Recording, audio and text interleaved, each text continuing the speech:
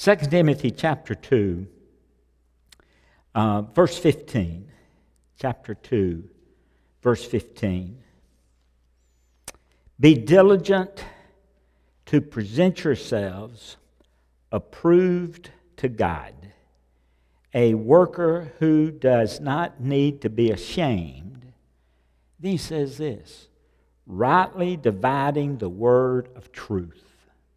Rightly dividing the word of truth.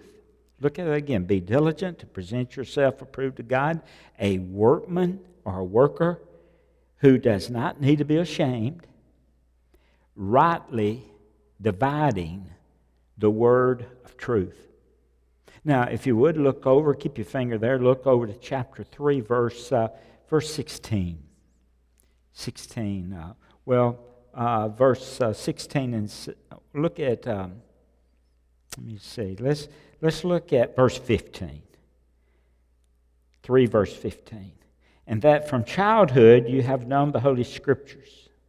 That wouldn't it be great if every family could say that honestly and say, from childhood we've taught our children the Scripture. From childhood you have known the Holy Scripture, which are able to make you wise for salvation through faith, which is in Christ Jesus. Verse 16. All Scripture is given by inspiration of God and is profitable for doctrine, for reproof, for correction, for instruction in righteousness, that the man of God may be complete, thoroughly equipped for every good work. Now, let me call your attention back to 15. Rightly dividing the word of truth. Now, we hold in our hand, hold in my hand, God's Word, the Holy Scriptures. And so God has left us this book to study and to enjoy, and hopefully you and I, as ordinary believers, can see what it really says. And through the Holy Spirit can understand what it says. But to really understand the book, we have to be willing and able to rightly divide the Word of God.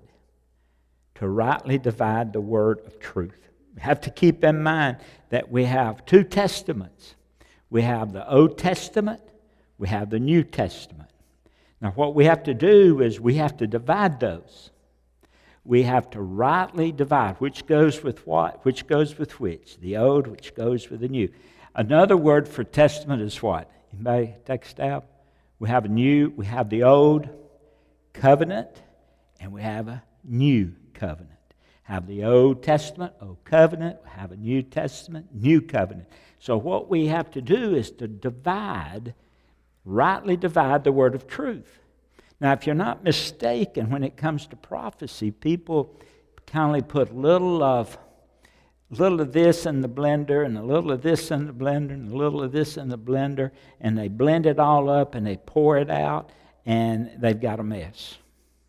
We have to be able to understand and rightly divide the word of truth. And so what's so important tonight, we want to see through a timeline and later on how that we can divide the Word of God, the Word of truth, in the way that God intended it to be, to where we have the outcome of the New Testament as reflected in the Old Testament. Okay? Prophesied in the Old Testament comes to pass in the New Testament. And so we want to understand how that we can rightly divide the word of truth. It was either William Tyndale or John Wycliffe, when they were being burned at the stake, they wanted the Bible to be in print and be in the language that every plowboy in England could read it and understand it. You see, before it was translated first into English, we had Latin Bible. And that was the Hebrew, and the Greek was translated into the various other translations in Latin and later on into English. But I remember talking to Brother Ralph Beckenbach, and Brother Ralph, he was raised in the Catholic Church, and he didn't have an English Bible. When he came here and was saved at the age of 75, He'd never had a Bible. He said we didn't need a Bible. He said the priest would read the Latin. He would read the Scripture in Latin, and then he'd tell us what it would mean. And so when the Latin Bible was translated into the English Bible, then the plowboy in England could read and understand the Bible for the very first time without anybody having to read it and to explain to him, this is what this means, this is what this means. And that brought on the Protestant Reformation, when all of a sudden people began to read, for by grace are you saved through faith, not of yourself. It's a gift of God, not of works, lest any man should boast. And it went completely against what the Catholic Church was teaching. And so a great Reformation broke out partially because we had the Scripture in print where we could read it, where we could understand it. Thought that was very interesting. And so what we want to do in this first session, we want to see how the book, the Bible, lays out the whole program of God. And we want to start with the creation of Adam. Now, I think you have in your hands, you should have just some study notes, but you also should have a copy of the Old Testament outline, and you have a copy of the New Testament outlines. Everybody got one? You got study notes where you fill in the blanks, and then over on the back you've got the Old Testament outline. Turn to that Old Testament. It should, if I didn't get them flip-flopped, you should have the Old Testament first. Now we want to look at this, and you'll have to hold that. You may have to tear it apart, but you want to be able to look at that, and at the same time you want to be able to fill in the blanks. But so we want to look at this tonight, and we want to look at that Old Testament outline that you have, and we want to fill in the blanks from the time of Adam all the way through up to the tribulation period, I believe, there in this. So let's look at this. The whole purpose of this timeline is to see how clearly the Bible's laid out to the whole program of God. And we want to start with the creation of Adam at 4000 BC. Now, that's the date that's usually ascribed. Let me get my clicker out here. That's the date that's usually ascribed to the creation of Adam, not the world, so don't get that mixed up. Biblical scholars usually ascribe around 4000 BC to the creation of Adam. We're not saying the world was created then, we're saying that's when Adam was created, and that's a big difference. So that's the date that we usually ascribe to his creation, but not necessarily the planet. So don't misunderstand me. So we're talking about the creation of Adam. And then we're going to go from there, and halfway in between Adam's creation, you're going to see this on your outline, halfway between Adam's creation and the birth of Christ is the appearance of the man Abraham. So you fill that in.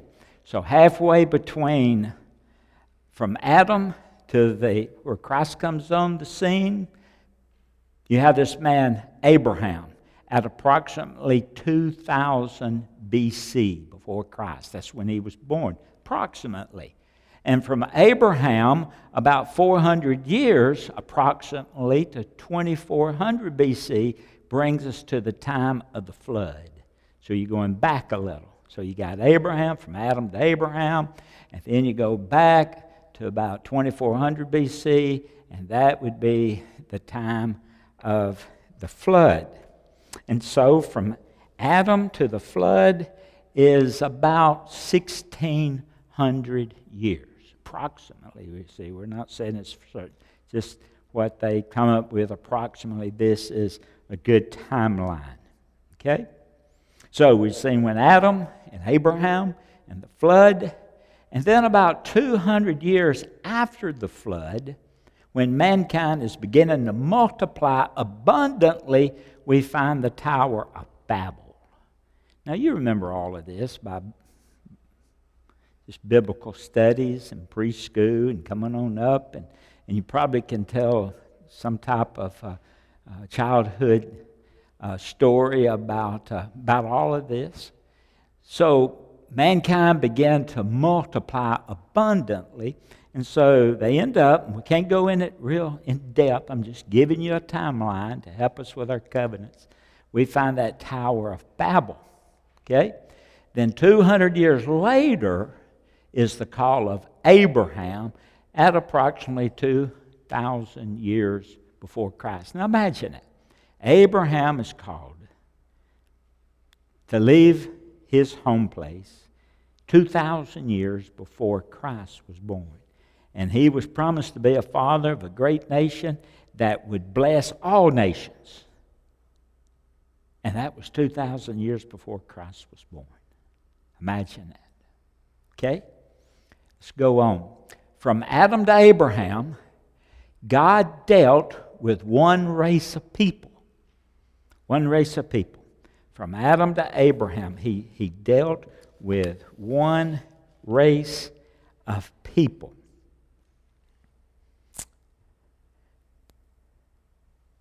From Adam, God dealt with one race of people. In other words, all the things that God had taught Adam and Eve and Cain and Abel, all of those things he taught them were appropriate for the whole race. He dealt with one race of people because the races had not been divided at that time. Just one. Picture it as a river. Picture it as just a stream flowing.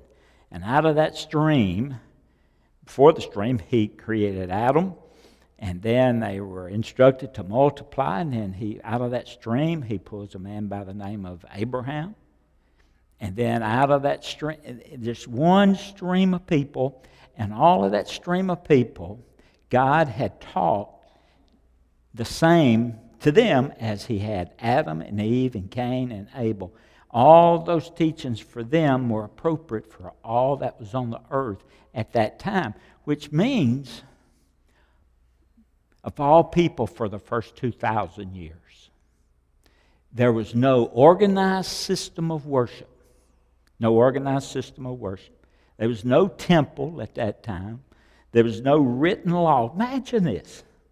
Adam, Cain, Abel, later Cain, the race continued to grow, and they had been taught by God certain things, and it kind of became natural for the entire race at that time. And this river's just flowing down through there, and it was simply based, no written law, no temple, no worship. It was simply based on man's conscience that if they knew they'd sinned, they were to bring a blood sacrifice by faith, and if their faith was real, then it was their faith that saved them, just like it's our faith that saves us today. Makes a lot of sense. And so we have all been, from the time of Adam and Eve all the way down, their children, all this humongous race of people, all been saved by the same thing, and that's faith. Faith in God. And we'll talk about that a little later on. Okay? And so we can kind of see how there was no, all of a sudden people were they were multiplying. However, we know that the human race completely fell apart until it got so wicked and so rebellious that God had no remedy but what? To destroy it. Okay? The Bible says that all of man's thoughts were evil continually. It got to the point before the flood that every thought of man was just continually evil. No good thought, no righteous thought. It was just evil. So God had a choice but to destroy it. And so with that, we have the advent of Noah and his three sons, Ham, Shem, and Japheth. And we can see the human race right here split into three races. That's where it all divides, with Ham, Shem, and Japheth. We don't have time right now to go into all of the the different offsprings and the nations that formed from them. That's another study for a different time. Just trying to give you a base, a timeline to get us to where we need to go for the covenants. Okay, so you have these three races that develop. Now, with that said, this was the beginning of the separation of one race. You had one race down through there, and all of a sudden, Noah had these three sons, and you see the separation of races there with Noah. However, they really did not scatter. If you remember in Bible history, they really did not scatter until the Tower of Babel. And even at that time, they were still of one speech. You know the story? They wanted to build a tower that would reach to heaven. Very innovative, very self-centered. They wanted to build a tower. Not that God wanted them to, but they wanted them to. They were so smart that they believed that they could build a tower that could reach into heaven. Now, what happened with that? Well, what happened with that? It wasn't until God came with the language confusion that they began to scatter into prescribed areas of the planet. God says, no, you're not going to build a tower to heaven. And so what happened? He confused the languages. All the different languages came into existence. They couldn't understand each other. So one group that spoke like others were speaking, they formed one area. And another group that spoke like some were speaking, they formed another area. And so they scattered over the known planet at that time because God confused their languages. Okay? Keeping up on the outline? Our timeline. So we find 200 years later, out of the line of Shem. Now this is real important. Out of the line of Shem. So Noah had three sons. And so out of the line of Shem, God calls Abraham. Out of the line of Shem, this man Abraham comes at 2000 BC. So that's brought you back up to where you wrote down Abraham a few minutes ago. All right, now the promises that God made to this man Abraham is referred to as the Abrahamic covenant. The Abrahamic covenant. Very important covenant. Now, Abraham came out of the line of Shem, but the Bible is very silent about Shem. You don't hear anything about Shem. A lot of patriarchs were mentioned one time in the Bible and they were never heard of again. Noah was one of those. Noah's mentioned in the Bible, but then after the flood and after his disastrous drunken event, Noah's never heard of again. And so some biblical scholars believe that Shem's never heard of, Noah's never heard of. After he built the ark, he built something else. He built a vineyard and he drank wine. He got drunk. You know the story. But then you never hear of Noah anymore. Kind of sad. And someone said, well, did Noah lose his salvation after what he did? After he came off the ark, built a vineyard, got drunk, and did he lose his salvation? No, he didn't lose his salvation, but many believe that he lost his testimony. Many believe the reason Shem's not mentioned, or some other patriarchs are not mentioned but one time, just their name mentioned one time, is perhaps they lost their testimony. And that's something we have to guard against. We have to be careful not to lose our testimony. You've heard me mention that if we ever lose our testimony, we'd be blessed to live long enough to get that back. People, God forgives, but people don't for some reason. And so it's very difficult if we lose our testimony to get that back.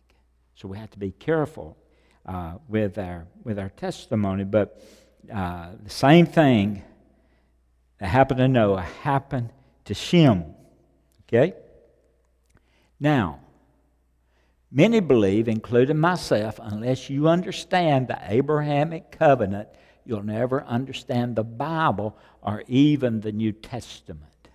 And we're going to see how it all fits in together after we kind of get this timeline finished tonight. We start on the covenants. Now, next week we'll start, I don't know how many we'll get to cover next week, but in all we'll have seven covenants. We'll talk about covenant, what the word covenant means, why God gives covenants, who can break a covenant, can we break a covenant? Is God the only one that has the power to break a covenant? And so we'll start learning about covenants as we think about the Edenic covenant next week. You have the Edenic, E-D-E, in the Garden of Eden, add I-C to it. That's Edenic covenant. So you have the Edenic covenant. And then you have the Noahic covenant. Noah, add I-C to it. Noahic covenant. And then you have the Mosaic covenant. You have the Davidic covenant. And then with the cross, you have the new covenant. You have the cross, have the Abrahamic covenant. And we'll spend most of our time there. But tonight I want you to see this timeline. Because when God called this man out of idolatry, and he was an idolater, his father, just remember the human race prior to the calling of this man, most of the human, 99.9% perhaps the human race was all idolatry. Okay? And so God calls this man out of idolatry, his family, and the entire human race was come to idolatry. They were steeped in idolatry. After the Tower of Babel, unto Abraham came along, every human being, with the exception of two or three, had now succumbed, very few, had now succumbed to idolatry and to pagan worship of mythological gods and so forth. So living in a very paganistic period. Okay? So God makes a covenant with Abraham that really contains three parts, and we want to look at those briefly. Okay? Three parts. Let me find myself in my notes here. Well, I'll just go on without.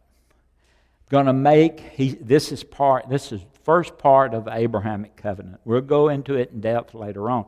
Picture what's going on today. First of all, first part of the Abrahamic covenant, I'm going to make out of you a nation of people. Has that come to pass? Has it? Has God got a nation of people? Yes. Okay, yes, He does. Who is it? The Jews. Good. All right, the Jews. So he says, first promise to Abraham, I'm going to make a nation of people. I'm going to make out of you a nation of people. Second promise, I'm going to put you in a geographical location. Okay? Has that happened? Yes, it's happened. We'll talk about that geographical location. And God even gave them a deed to that. And it's forever and forever and forever. And it's described, and we'll look at it. He gives the boundaries of their land that He's given to them, and He's given it to them forever and forever, and He has a deed that He gives to them, promising that land to them. So three parts. I'm going to make a nation out of you, nation of people. I'm going to put you in a geographical location. And the third part, He says, those promises there didn't take long. That came about pretty quick. The third promise was someday I'm going to come myself and be your king over a glorious kingdom, a kingdom not up in heaven, but on earth. Now, has that happened yet? No, that hasn't happened yet. So we're waiting on that to happen. We're preparing, and some things have to take place before that happens. But we know the first promise came true. We know the second promise came true. And we know the third promise is going to come true. But certain things have to take place first. And that's what we're going to see on this timeline. Okay? Here's the point. God called Abraham out of the main river of humanity because he was going to make a little nation, a separate, special race of people, or as we come to know, the Jew. That's what God's promise was to Abraham. And then God himself was going to come and rule over a kingdom. Okay? That hasn't happened yet. Waiting for that to happen. The rest of the masses of humanity will go on like a river. Picture this in your mind's eye. Go on like a river, but out of this great river of humanity, God pulls out this little stream, the nation of Israel. So what you have a little stream running along the side of the mass stream of humanity. It just runs along the side of it. Okay? So God pulled out a man out of the stream of humanity, Abraham, and now he's going to pull out a nation out from that same stream, and it's the nation Israel. The point, God would use the nation of Israel to penetrate the nations of the world and to bring them to a knowledge of their God. That was their opportunity and option, but we know that they rejected that. So God's pulled out this little nation called Israel, and the whole point of this little nation was to point other nations to their God. To their God, to their King, to their Messiah. And they did what? They did what? They crucified him. They crucified him. They crucified their king. They crucified their Messiah. Okay? Even though everything has been consummated for the salvation of the whole human race, God continues to deal with the Jew. He does not immediately go to the Gentiles. He continues to deal with the Jew until we're introduced to the body of Christ. That's on your timeline. Now, on your Old Testament timeline, it brings you up to the crucifixion. I don't have one in front of me, but it brings you up to the crucifixion. And after the crucifixion, you have what? The body of Christ? Is that what you have? On the New Testament timeline? Look, New Testament timeline. I'm sorry. It's not on the Old Testament timeline. So you have the crucifixion, you have the cross, and you have the body of Christ. Should have? Is that the way it is? The church age. See the church age after the crucifixion? Okay, you have the church age. Okay, now the church age, and this is real important, the church age is not listed on the Old Testament timeline because God had kept that secret. We're going to look at that in just a moment.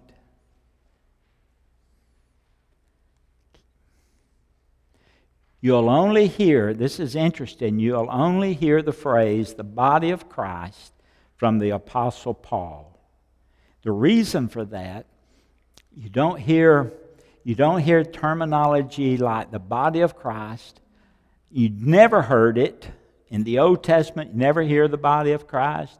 In the Gospels, you never hear the body of Christ. Matthew, Mark, Luke, and John, and Acts. Never hear till you get to Pauline epistles, and then after God saves Paul and calls him as an apostle to the Gentiles, you hear this thing about the body of Christ. The Lord told Ananias, Acts chapter 9, verse 15, told Ananias, but the Lord said unto him, Ananias, go thy way, for he, Paul, is a chosen vessel unto me to bear my name before the Gentiles. So Paul's referred to as the apostle to the Gentiles, or the 13th apostle. So his whole ministry was not to the Jew. He was a Jew. His whole ministry was to the Gentile. And he preached a different gospel than what you find in the Old Testament. He preached a gospel of salvation by faith, through faith. By grace are you saved through faith. That was his gospel. That's our gospel. So this is the turning point in God dealing with the human race. He raised up that Jew, Paul, that 13th epistle, and sends him to the Gentiles. And after the church is complete, and after the body of Christ is full, God has to take the body out of the way so He can pick back up with the Jew in particular in those final 7 years of tribulation. So in the Old Testament outline that you don't have the body of Christ or the church age listed. What you have is the crucifixion, and then you have the tribulation, and then you have the second coming. But in the New Testament outline, you have the church age, the age of grace, you have the body of Christ, all meaning the same. And so God, there it is. So you have Paul's revelation, the mystery of the church age, and then you have,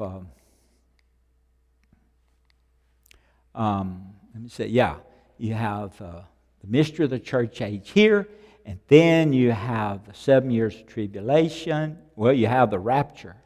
And we're brought out, and the reason we're brought out, God's still got to complete that Old Testament timeline. So you have the 7 years of tribulation here, and then you have the second coming with the saints here to the Mount of Olives, and then you have 1,000 years millennial reign here, and then at the end of 1,000 years you have eternity future there.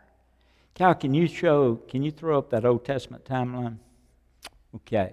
So here's the Old Testament. Old Testament, you have the crucifixion, you have the ascension, you have the 7 years tribulation. What's missing? What's missing? The church. They didn't know anything about the church. Nothing said in the Old Testament about the church. Nothing said in the 4 Gospels about the church. Jesus' message to the church, in the 4 Gospels was to who? To Jew. Where did He do a lot of His teaching? In the synagogue. He was in there when he was 12 years old, learning of those that were scribes and the Pharisees, and sitting there listening to their teaching. Remember, at 12 years old, it's all about the law prior to the cross. It's all about the kingdom. What's their faith in the Old Testament? The coming King, the coming Messiah. That's what they were believing in. That's what they were believing for. And He came, and what did they do? They killed Him. They crucified Him. And so God turned from a nation called Israel to a people called Gentiles to make His name great among the people. Okay? And so what He does here, He comes, this is the Old Testament, you have the ascension. This is what the Old Testament teaches. You don't find the church age in it. And then you have the ascension, then you have this tribulation period, and then you have the second coming, then you have the 1,000 years. But there's a break of 2,000 years. We're in it right now. We're in the 2,000-year break. We're in the church age. We're in the body of Christ age right now. And then He has to move us out of the way to complete the 7-year tribulation and come back, the second coming, the 1,000 years kingdom, and eternity.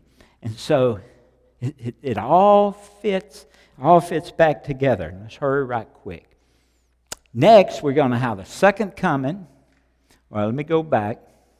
After the church age is complete, the body of Christ is full. God has taken the body out of the way so He can pick up with the Jew in particular in those final 7 years of tribulation. Next, we have a second coming. Then we have the 1,000-year reign and the root of Christ in the kingdom. And this is the way that we understand the whole 1,000 years of time that God has laid out prophetically, and a lot of it is historically. Some of it's already happened. Now, we want to make a run through the Scripture and show from the Old Testament perspective that this part about the church age was never mentioned. Now, I want you to turn, before we break, I want you to turn to, I've used it before recently in studying for this, Deuteronomy 29:29. 29:29. Okay. Now, what our plans are when we come back from a short break, we want to make a run through the Scripture and show from the Old Testament perspective that this part about the church age was never mentioned. So we're going to go through, we're going to go to the Old Testament, Psalms 2, where it gives the prophecy of the end time, and we're going to see if the church age is ever mentioned, or if there's a stop, is there a gap, and we want to see how God kept this secret. In Deuteronomy 29, look at verse 29. The secret things belong to the Lord our God, but those things which are revealed belong to us and to our children forever, that we may do all the words of the Lord. And so God has kept secret from all the prophets in the Old Testament. Did God know there's going to be a church age? Yes, He's sovereign. He knew that. He knew there's going to be an age of grace. He knew that. Did He know that the Jews were going to reject the Messiah? He knew that. But He kept secret the church age, the age of grace, the body of the church, the body of Christ. He kept that out of the Old Testament, and it's shown only in the New Testament. And so we're going to take a break. And when you come back in, turn to Psalm chapter 2, and we'll finish up with a brief DVD about how this was kept secret. The church age was never mentioned. Okay? So let's be back in here at 6 o'clock. And it's obvious. I just never had picked up on it. So probably you can take notes. Probably the best way to do this, I was studying myself, I jotted down the scriptures. So he's going to say you put a break between this and you put a break between that. Just listen, but jot down the scripture. Make sure you get the scripture. And you can go back and read it and you can see where the break comes and where God purposely leaves out the body of Christ and mentions other prophecies that have already been fulfilled or yet to be fulfilled. Les Feldick, some of you may have watched him years and years and years ago. This guy is probably about, I guess he's in his 90s now, but he had a Bible study on TV, and it was called Through the Bible with Les Feldick, 30 minutes. And this guy, he has no formal training. He's a farmer. He has a cattle ranch. He's from Norman, Oklahoma. He went all over the West teaching God's Word. He's just a phenomenal person, has a fantastic mind. He's in a nursing home now. I don't know if his wife is still living, but I found this, and it helps so much with the last part of this timeline. And so this is a lay person. He's not a preacher. I don't even know if he's a deacon, but he grew up in the Southern Baptist Church. But he comes across as non-denominational. He doesn't attack any denomination. He doesn't carry a flag for anyone or a battle cry. He just takes God's Word and explains it in such a simple way. So listen to him and jot down the Scripture, because he's going to remind you. He's going to run through the Scripture from the Old Testament perspective that this part about the church age was never mentioned. And that's very important. It was kept secret, okay, until Paul was called by Christ. Okay, about 15 minutes, I think. Time. All right, now I've got you in Psalms chapter 2. So I'm going to start reading there, right in verse 1. And hopefully in the 15 minutes now we have left, we can make this run up through Scripture and show that from the Old Testament perspective, this was never mentioned. This is something that is totally out of the Old Testament. The Old Testament just brings all this right up here. As soon as Christ was crucified and a short period of time could elapse, then the tribulation was to come in. Christ was to return, set up his kingdom to the nation of Israel. Now I'll point this out as we come up through the Old Testament. Psalms chapter 2. And I'll read this quickly. Verse 1, why do the heathen or the non-Jew rage, and the people, the Jews, imagine a vain thing? The kings of the earth set themselves, and the rulers take counsel together. Now underline that word together, because as we've been noticing in the book of Acts, and we're going to come back to that probably in our next program, Peter is constantly accusing the nation of Israel for crucifying their Messiah, doesn't he? You killed him. You murdered him. But you see, the scripture in total says Jew and Gentile were guilty of the crucifixion. Don't ever lose sight of that. All right, so the rulers take counsel together, that is with the Gentile, that was Rome, and against the Lord and against his anointed, the Messiah. And they said, let us break their bands asunder and cast away their cords from us. Now that was what the human race said concerning the Messiah. We'll not have this man to rule over us. Away with him. Crucify him. See? So they cast off the cords, that is, God's reins, from them. Then verse 4, he that sitteth in the heavens shall laugh, the Lord shall have them in derision. Now that's as a result of the crucifixion. But now look at verse 5. Then, after they have rejected the Messiah, the offer of the king and the kingdom, then he shall, what? Speak unto them, not in love, mercy, and grace, but in what? Wrath and vexation. So what is that? That's the tribulation. Now, do you see anything in between those two verses of the church age? No, it's not in there. So the psalmist just continues right on with the prophetic program. He will vex them in his sore displeasure, that's the tribulation. And then verse 6, what's the next event? The kingdom. Yet have I set my king on the holy hill of Zion. Again, any interlude for the church? No, it's not in here.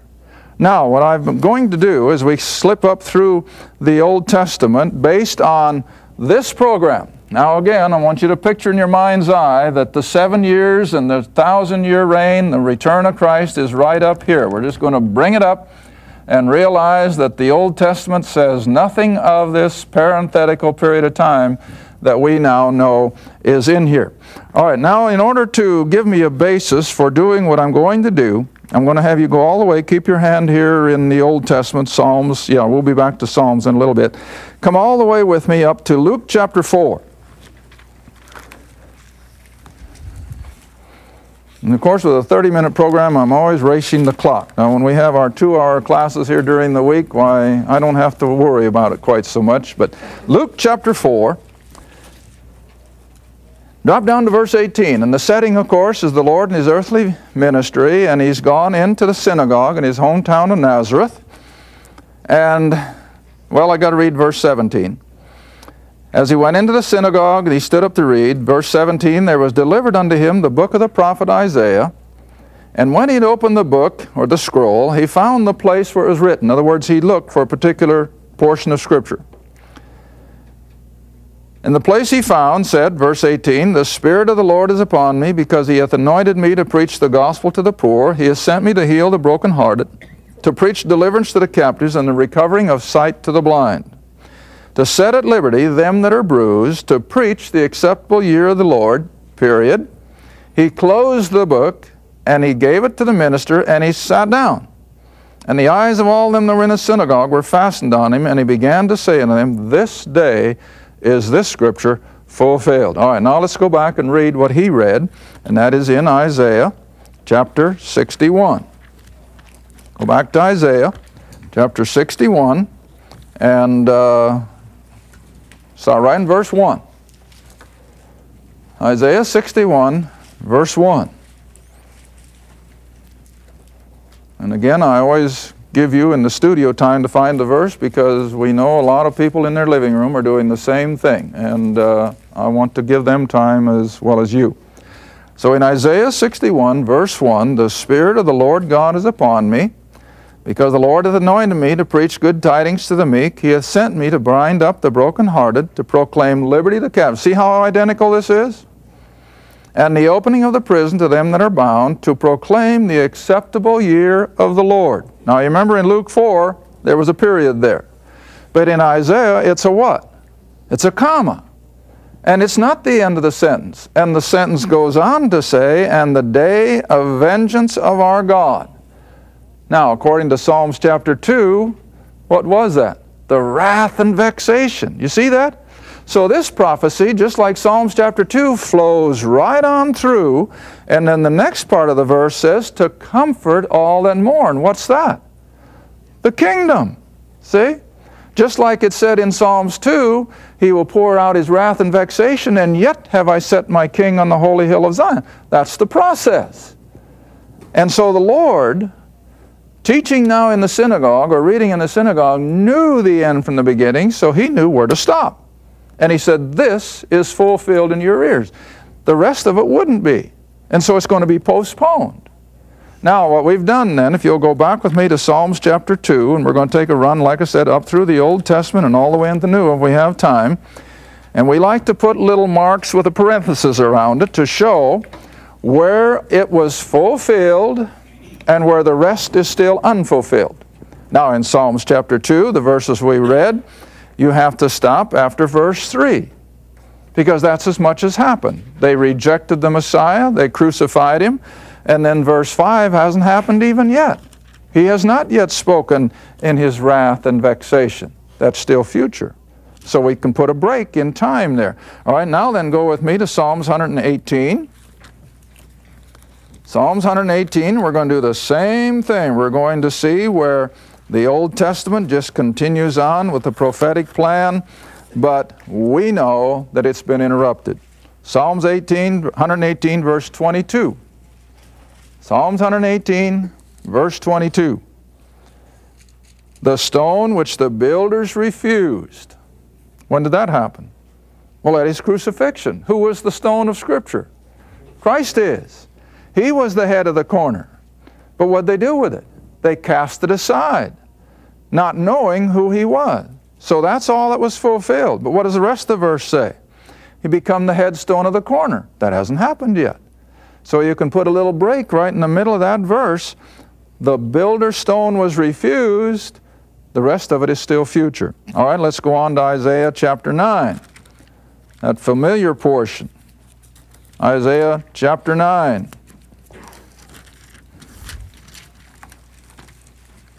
Isaiah 9, I think it's verse 6.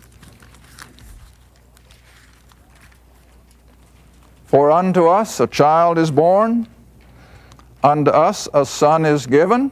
Did that happen at the first advent? Sure did. But now read on. The government shall be upon his shoulder. No, that hasn't happened yet. That's a reference to the kingdom, when he will be the King of kings and Lord of lords. That hadn't happened yet. So you put a break in there. The first part's fulfilled. The rest of it is still future. All right, we can go on from there to Isaiah chapter 61. Well, that's the verse I think we just read that the Lord referred to. But again, just look at it once more. Get it locked into our computers. Where he says in verse 1 that he came to preach good tidings, to proclaim the acceptable year of the Lord. See? And then the rest, the day of vengeance of our God, to comfort all that mourn. That hasn't happened yet. So you just put a break right in the word, between the word Lord and the word and. All right, now let's go to Daniel chapter 9. Ezekiel, Daniel, chapter 9. This is the chapter on Daniel's 70th week, remember? And now you come down to verse 26. Where we already have the description of the coming of the Messiah. And then verse 26, and after 62 weeks, Messiah shall be cut off. What is that speaking of? His crucifixion, his death, but not for himself. And the people of the prince that shall come shall destroy the city and the sanctuary. Now that didn't happen right at his advent, but just a few years later, 70 A.D., when Rome destroyed the temple. All right, but now look at the rest. And the end thereof shall be with a flood, and to the end war and desolations determined, and he, the Antichrist, shall confirm the covenant. That hasn't happened yet. That's all still future. So you can put your break in this verse right after the word sanctuary. because that all took place in his first advent, at least in proximity of it. Next one, Joel, chapter 2. Joel, chapter 2, verse 28. You know, this is Bible study. My land, this is just plain Bible study. This isn't denominational doctrine or anything like that. No, this is just showing you what the Scripture says. Joel chapter 2, verse 28, and it shall come to pass afterward, that is, after his rejection and so forth, that I will pour out my Spirit upon all flesh. Your sons and your daughters shall prophesy, your old men shall dream dreams, your young men shall see visions. And also upon the servants, upon the handmaids in those days, I will pour out of my Spirit.